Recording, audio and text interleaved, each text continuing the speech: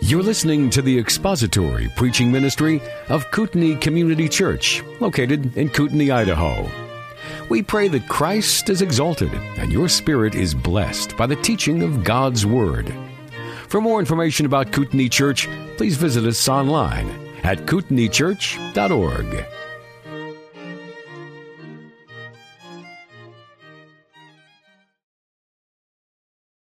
Well, what do you do when the greatest leader of God's people who has perhaps ever lived is about ready to die? He is a prophet, a teacher, he is a leader, a great deliverer, and he's passing from the scene, and he is handing his position over to you, and you are to take over and to lead millions of people into a promised land. A land that is well fortified with enemies and has well entrenched defenses. They are expecting you and have been expecting you for 40 years, so they have plenty of advance notice that you're coming. And on top of that, you are well past your prime. You're 80 years old. And I don't mean to insult anybody who might be 80 years old, but on top of that, the people that you are called to lead have a history of rebellion, disobedience, obstinance, hard-heartedness, faithlessness, fickleness, and fearfulness. What do you do? Now, you know who I'm talking about, don't you? Joshua. What do you do in such a situation? I'll tell you what you do. You fall apart at the seams in fear and trembling. You and I would hope that in such a situation we would fare better than Joshua. I know that you and I like to imagine that given the opportunity to do something that great, that we would respond with the type of faith that reaches out and embraces God, and that we wouldn't need any encouragement, that we wouldn't need any boost of courage or an appearance from the Lord to kind of bolster our spirits, but that's exactly what Joshua needed. It's exactly what Joshua got. He came apart with fear. So the Lord said to him in Joshua chapter 1, listen to this, "No man will be able to stand before you all the days of your life. Just as I have been with Moses, I will be with you. I will not fail you or forsake you. Be strong and courageous, for you shall give this people possession of the land which I swore to their fathers to give them. Only be strong and very courageous. Be careful to do according to all the law which Moses my servant commanded you. Do not turn from it to the right or to the left, so that you may have success wherever you go. This book of the law shall not depart from your mouth, but you shall meditate on it day and night, so that you may be careful to do according to all that is written in it. For then you will make your way prosperous, and then you will have success. Have I not commanded you? Be strong and courageous. Do not tremble or be dismayed, for the Lord your God is with you wherever you go." Does it sound like Joshua needed some encouragement? Let me give you another scenario. What do you do when your friend, your mentor, your teacher of more than 15 years since you were a young man is about to die? And he has passed on to you his torch, and he has said to you, "Those things that you have heard from me in the presence of many witnesses, pass those things on to faithful men so that they can teach others also." And he is your spiritual teacher, your spiritual mentor, your leader. You have traveled with him and ministered with him, and he is passing on from the scene. And you are wondering to yourself, how is it that the author of half of the New Testament, half of the books of the New Testament, and the greatest apostle who has ever lived, how is it that the church and the churches that he has started will ever be able to survive without his constant oversight and love? And how can I step into his shoes? What do you do? And to make matters worse, you are on the brink of a government-sponsored persecution under Nero, the emperor/madman. What do? Your best friend is public enemy number one, and he's saying, "I want you to fill in when I'm gone." And you're going to become public enemy number one. I'll tell you what you do. You fall apart at the seams, trembling with fear.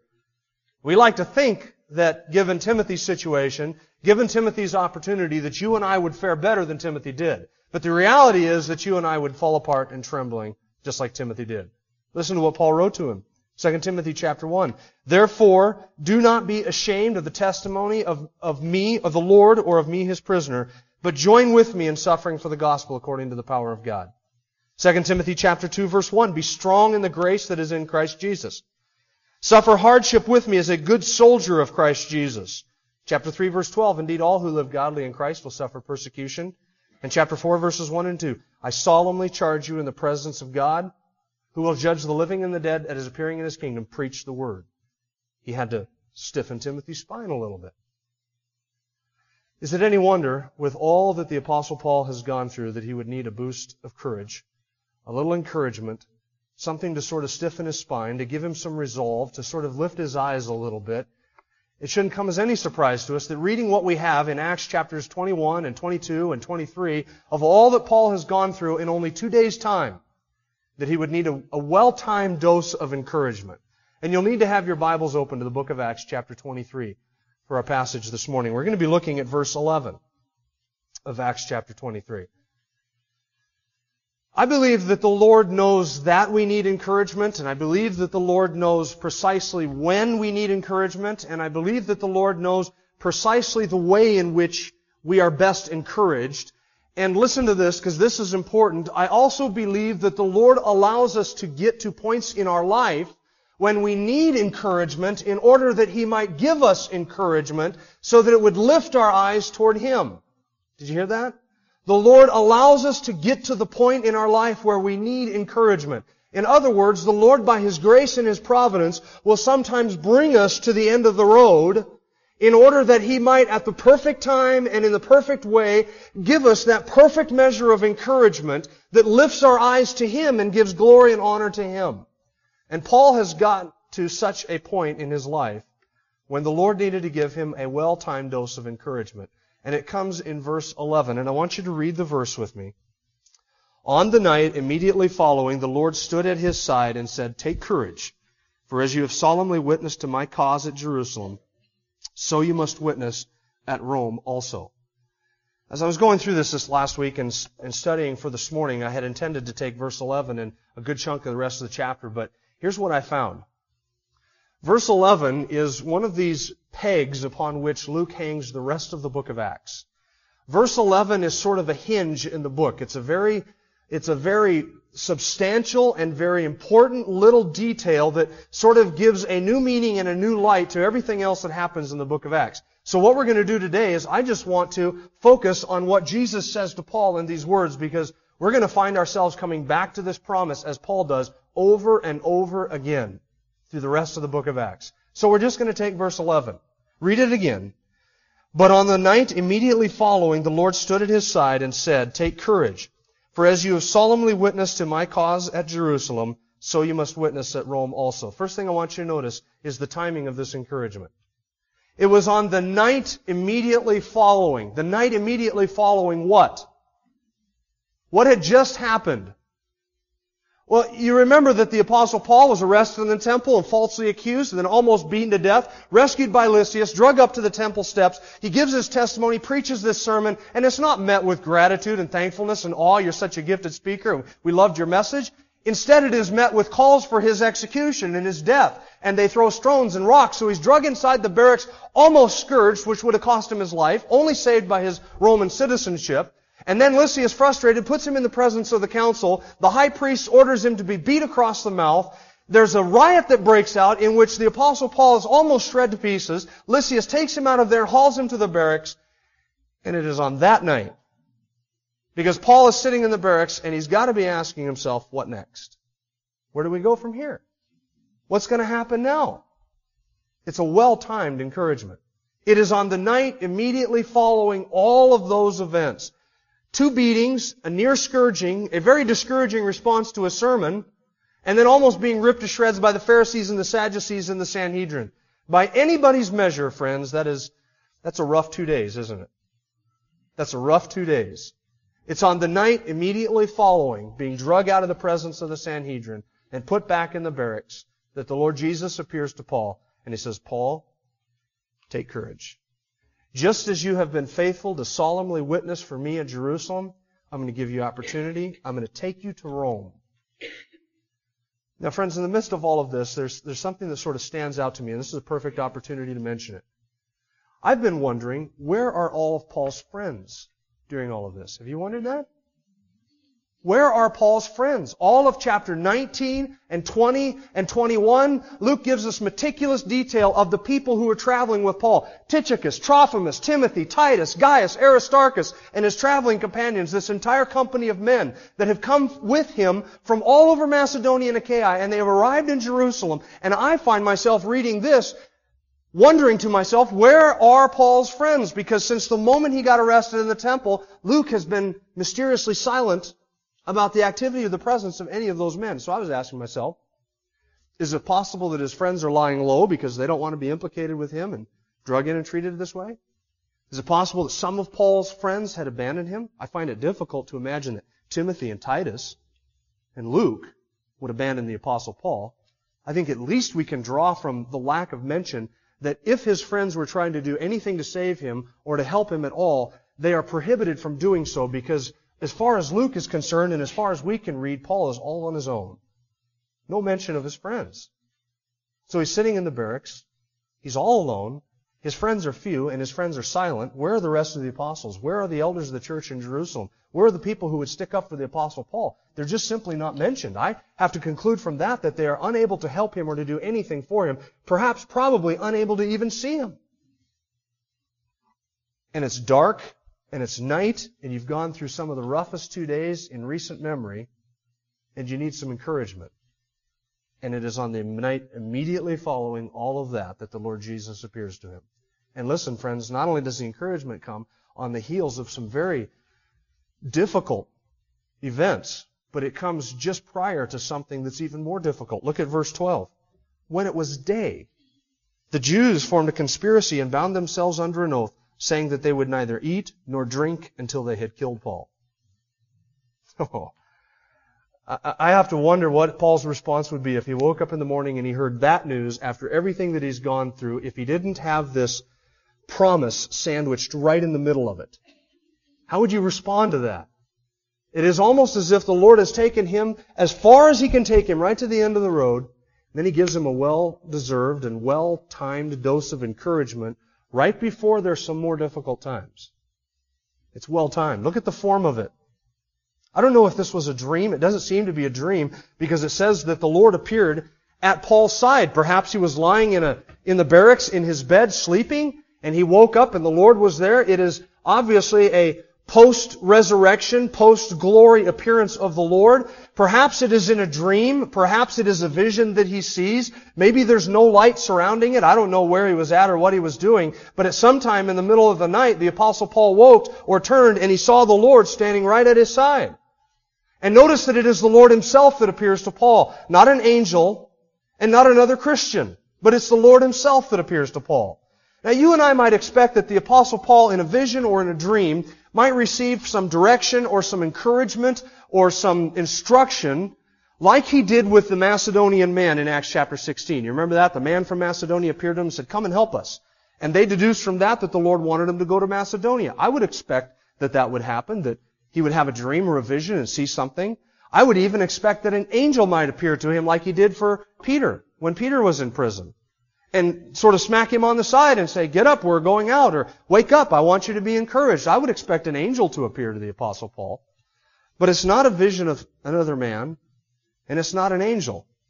But it is the Lord himself who stands at the Apostle Paul's side. And listen, I think it was the Lord himself because that's exactly what Paul needed. I sometimes wonder if an angel would have been enough, or if another believer would have been enough. But it is the Lord Jesus himself who stands at his side, and look what he says. Take courage. Friends, even the most stout-hearted, resolute, firm believers occasionally need to be reminded to take courage. You know why that is? Is there anybody here who has never at any time in their life struggled with fear of some sort? Nobody. Fear is a universal plague of all men and all women. We fear for our financial situation. We fear the future. We fear for our health. We fear for the health of our kids. We fear for the future of our children. We fear for all kinds. We fear men. We fear that somebody might reject us, might not respect us, speak evil of us, look down on us, not like us. We fear when we get up to minister in front of or before somebody, will they accept that or will they not like it? We fear people. We fear everything. It seems that the thing that we universally fear is anything but God. And He's the one thing that we should fear more than anything else. But He's the one thing that men don't fear. But all of us struggle with fear in one form or another. And every saint has to be told, occasionally, take courage. Be courageous. And this is just like the Lord Jesus to say this to Paul. Matthew chapter 9, verse 2. Jesus said to the paralytic, take courage, son, your sins are forgiven you. Matthew chapter 14, verse 27, when He came walking to the disciples on top of the water, and they were out in the boat, and they thought it was a ghost that they saw. And you know what He said to them? Take courage, it's I, don't be afraid. John 16:33, in the world you will have tribulation, but be of good courage. Take courage, I have overcome the world. Psalm 46, 1 and 2, God is our refuge and strength, a very present help in trouble. Therefore we will not fear, though the earth should change, and though the mountains slip into the sea. Isaiah 41, verses 10 and 14, do not fear, for I am with you. Do not anxiously look about you, for I am your God. I will strengthen you. Surely I will help you. Surely I will uphold you with my righteous right hand. Do not fear, you worm, Jacob, you men of Israel. I will help you, declares the Lord, and your Redeemer is the Lord of hosts. Friends, when I fear, or when you fear, it is often accompanied by worry, and it is often almost, if not exclusively, because people or circumstances become big and God becomes very small. And you know as well as I do that I could multiply by the hundreds verses that tell us to take courage and to be strong and to be courageous and do not fear, because God is a rock and a redeemer and a fortress and a mighty God and an everlasting God, and He knows the end from the beginning, and we can trust Him because He is sovereign. All of those verses that have to do with fear. Fear is the universal human condition. And so the Lord says to Paul, take courage, Paul. This wasn't the first time the Lord did this. Do you remember back in Corinth? Acts chapter 18, when the Apostle Paul came to Corinth and he met this spiritually dark city. So much depravity and wickedness and sin and immorality there, and he had received so much hostility and so much opposition to his message in Thessalonica and Athens and Berea, that when the Apostle Paul arrived in Corinth, it wasn't met with the glowing accolades that you might expect from the Apostle Paul to be met with. Instead, it was met with hostility and resistance, and apparently the Apostle Paul wanted to leave Corinth and move on to the next city, because Acts chapter 18, verses 9 and 10 says the Lord appeared to him in a vision and said, Paul, stay here. Be courageous. Don't be fearful anymore. I have many people in this city. Nobody's going to touch you to harm you. And so Paul stayed in Corinth for a year and a half, preaching and teaching the Word of God. Every once in a while, even the Apostle Paul, friends, even the Apostle Paul had to get a little boost of courage. It was well-timed. It came in the form of the Lord appearing to him, and the Lord says, take courage. Be strong. Be courageous. Don't fear. Now, did the Lord say to the Apostle Paul, Paul, I want you to muster all of the courage that is within your being. I want you to take that, I want you to cowboy up. That's how we say it. I say that to my kids all the time. Cowboy up. Except the girls, I say cowgirl up for them. The Lord didn't say to Paul, cowboy up, muster all of the courage that you have. What the Lord does is He takes the command to take courage and He attaches to that a promise.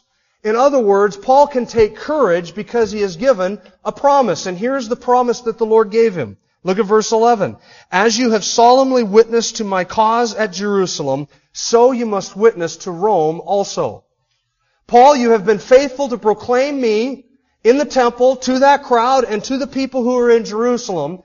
And because of your faithfulness, I'm sending you to Rome. That's the promise. Now let me ask you a question. Is it possible that the Apostle Paul might die before he gets to Rome? Is that a possibility? Is it even remotely a possibility that having been given this promise that the Lord Jesus would say to Paul, you have witnessed for me at Jerusalem, so I'm going to send you to Rome. Is it even remotely possible that Christ would have the inability or the lack of power to actually bring to pass what He has promised? Is it possible that the Apostle Paul would die of natural causes before he gets to Rome? Is it possible that he might drown on board that ship when it wrecks? Is it possible that he could be locked up inside the Roman judicial system and never actually get to Rome? Or is it possible that the Jews or some renegade madman might find him in the crosshairs of their assassination attempt and actually do away with him before he sets foot in Rome? Is that possible? It is not even remotely possible. It cannot happen. Why? Because our God is in the heavens and He does what He pleases, and no purpose of His can be thwarted. And if Jesus says, I'm going to take you to Rome, friends, that's ironclad. Paul's going to Rome. And there is nothing and there is no one that can stop that. Why?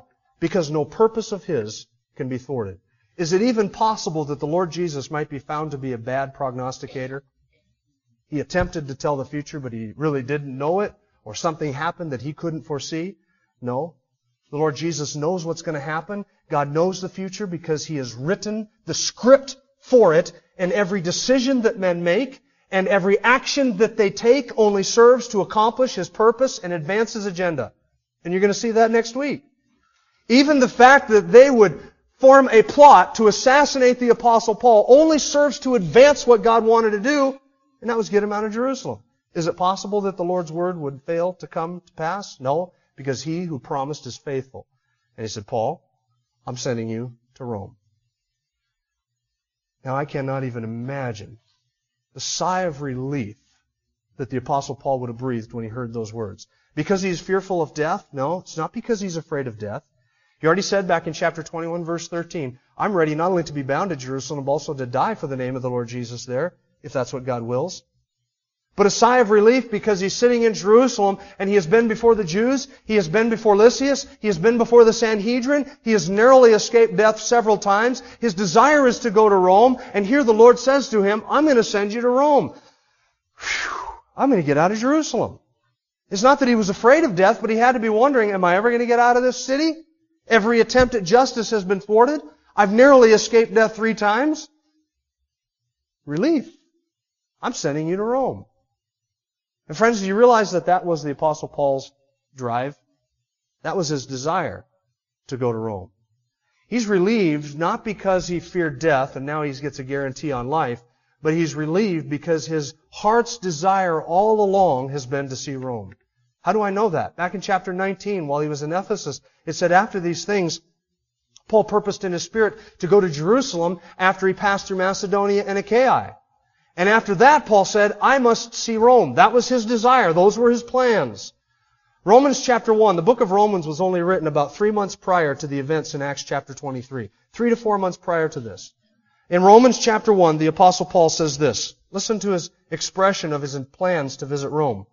For God, whom I serve in my spirit in the preaching of the gospel of His Son, is my witness as to how unceasingly I make mention of you in my prayers, always making request, if perhaps now at last by the will of God I may succeed in coming to you. For I long to see you, that I may impart some spiritual gift to you, that you may be established. That is, that I may be encouraged together with you, among you, each of us by the other's faith, both yours and mine. I don't want you to be unaware, brethren, that often I have planned to come to you, but I have been prevented so far, so that I may obtain some spiritual fruit among you, even as among the rest of the Gentiles. I'm under obligation both to Greeks and to barbarians, both to the wise and to the foolish. So for my part, I am eager to preach the gospel to you who are in Rome. Romans chapter 6:15. Verse 22, for this reason I have often been prevented from coming to you, but now with no further place for me in these regions, in other words, I preach the gospel everywhere I can on this side, Paul says, with no further place for me in these regions, and since I have had for many years a longing to come to you whenever I go to Spain, for I hope to see you in passing and to be helped on my way there by you, when I have first enjoyed your company for a while, but now I'm going to Jerusalem serving the saints. Macedonia and Achaia have been pleased to make an offering for the poor among the saints in Jerusalem. They were well pleased to do so, and we are indebted to them. For if the Gentiles have shared in their spiritual things, they are indebted to minister to them also in material things. Listen to this. Therefore, when I have finished this, and have put my seal on this fruit of theirs, I will go on by way of you to Spain. I know that when I come to you, I will come in the fullness of the blessings of Christ. Paul said, I pray that if perhaps in the will of God, I may find my way to you who are in Rome. That was his desire. The heart's desire of the Apostle Paul as far as plans for his life goes, he wanted to go to Rome. So I'm going to Jerusalem, and when I finish the ministry there, my heart's desire is to go to Rome. Now, Paul didn't know what God's will was. And friends, this is how you make plans, by the way. You purpose, you endeavor, you set out to do it, you plan your steps, you count the cost, you desire to do something and you want to do it and you press ahead, understanding that that may not be the will of God. God's will may be this. But as it is right now, this is what I'm desiring to do. So Paul made preparations to come to Rome. Sent a letter ahead of him saying, I'm making plans and I'm wanting to come if perhaps it's the will of God. But at the same time, he understood, I may die at Jerusalem and I'm ready for that too. To depart and be with Christ is far better. But if I'm not going to get what's far better and I have to stay here, then I'm setting my feet to the ground and I'm going to press on and try and get into Rome. That was his desire. That was his heart. Now the Lord says, Paul, I'm going to take you to Rome. Wow. You know what that had to have done to his heart? You know what kind of new life that would have breathed into this little man? You know why it would have breathed new life into him? Paul had planted the gospel from Jerusalem halfway to Rome. Most of that through the city of Ephesus. And then while he's in Ephesus, he sets his sights on Rome. Actually, listen friends, he was setting his sights on Spain. He wanted to stop in on Rome on his way through to Spain. Only the Atlantic Ocean was going to stop the westward march of the gospel as far as the Apostle Paul was concerned. He said, I'm going all the way to the Sea of Spain with the gospel. That was his desire. And now it looks from all apparent reasons and everything outwardly, temporally and humanly speaking, that his desire would never be fulfilled. It looks as if he's going to die in Jerusalem. And the Lord says, no, I'm taking you to Rome. Oh, all he can see is ministry and opportunity and service. This is my heart's desire, and the Lord has granted it. Isn't that beautiful? Because you've been faithful in Jerusalem, Paul, I'm going to take you all the way to Rome. Friends, we've reached a turning point in the book of Acts, and I want to explain to you why this is a turning point. Up until this point in the book of Acts, in Acts chapter 21, from the time that the Apostle Paul got into Jerusalem, it has looked from our perspective, from his perspective, and from everything that Luke writes, it looks as if the Apostle Paul is a victim of all of the events, doesn't it? It looks as if everything that is going on is like the currents of this mighty river that are just trying to pull him apart. He has been victimized and then victimized and then victimized, and everything seems like it is absolutely out of control. And he is the sad recipient of all of this hatred and hostility and victimization. From this point forward, the Apostle Paul does not appear in the book of Acts as a victim. He appears as somebody who is actually working to control events in his favor. From this point forward, we no longer feel as if the Apostle Paul is a victim. Because after this promise, you know what he does? He foils a plot to take his life, using his nephew to do so, gets himself delivered to go to Caesarea, the political capital of the world, where he has opportunity to preach to Festus, Felix, and Agrippa, and then from them he gets on board of a ship, and he takes a leading, even a controlling role on board the ship in the midst of all of that turbulence, saving people's lives and carrying people through safely to Rome. Up to this point, he's a victim. From the point of this promise onward, it's as if the Apostle Paul is working to help control events to direct his own steps to Rome. We don't feel like he's victimized after this. What's the difference? Before and after, what's the difference? Well, the Lord said, I'm going to Rome. And Paul knows, there is nothing under heaven that is going to keep me out of Rome. Do you understand that? If the Lord has said, on such and such a day you die, friends, there is nothing under heaven that will keep you alive. And if the Lord has said, on such and such a day you die, then there is nothing under heaven that can take your life before that point. The Apostle Paul knows that the Lord is going to grant his heart's desire. The Apostle Paul knows that his days, all of them were written down in God's book before there was yet one of them. The Apostle Paul knows that he rests in the hand of the sovereign God, and God has given him a glimpse at his future. And he said to the Apostle Paul, I'm granting your desire. I'm taking you to Rome. I'm going to set your feet firmly in Rome. Man, all he wants to do is take the gospel to Rome. And now the Lord says, I'm going to do it. And guess what? He's going to get an armed Roman transport for the trip. And the Lord is going to see him safely through. Friends, here's what I want you to notice about this promise. Do you notice that the Lord promises Paul what the destination is going to be, but he doesn't mention anything about the journey? Do you notice what's absent? He doesn't promise the Apostle Paul that there's going to be free from suffering, or free from affliction, or free from pain. He doesn't promise the Apostle Paul that it's going to be a speedy trip. In fact, it takes over 2 years before he gets to Rome. But Paul's okay with the delays. Why? Because he knows the destination. And Paul is fine with the afflictions and the suffering because he knows the destination. Friends, the promises that you and I are given by which we take courage in this life are not promises pertaining to the journey. They pertain to the destination. In my Father's house are many mansions. If it were not so, I would have told you. I go to prepare a place for you so that I may come again and receive you to myself, that where I am, there you may be also. The promise that we have reserved for us in the heavens, all of us who are kept by the power of God for a salvation ready to be revealed at the last time. That hope, that grace that is going to be given to us at the end. Friends, it's the journey might be tough, but the destination is secure. And that's how we take courage. Paul was going to take courage. Why? Not because the journey was going to be easy. It wasn't going to be easy. But the destination was secure. You and I can deal with the delays when we understand that our redemption draws nigh. You and I can handle the afflictions when we understand that it works for us an exceeding weight of glory. You and I can deal with sufferings when we know that they're not worthy to be compared with the glory that's to be revealed in us. We can handle all of the journey. In fact, friends, the more we know about the destination, the easier the journey gets, even in spite of all the difficulties. Is that not true? That's why the Apostle Peter said this: fix your hope completely on the grace that is to be brought to you at the revelation of Jesus Christ. Fix your hope completely on that grace that is to be brought to you at the revelation of Jesus Christ. God has not promised us an easy journey, but He has promised us a safe harbor. Let's pray. Father, we are grateful for all of your goodness to us in Christ. Thank you for the hope that we have, the future that is ours, the security that we have. Thank you that you are able to present us faultless before your throne with exceeding joy. Thank you that we have a treasure, an inheritance, an eternal life that is reserved in heaven for us who are kept by your power for that salvation that's ready to be revealed in the last days.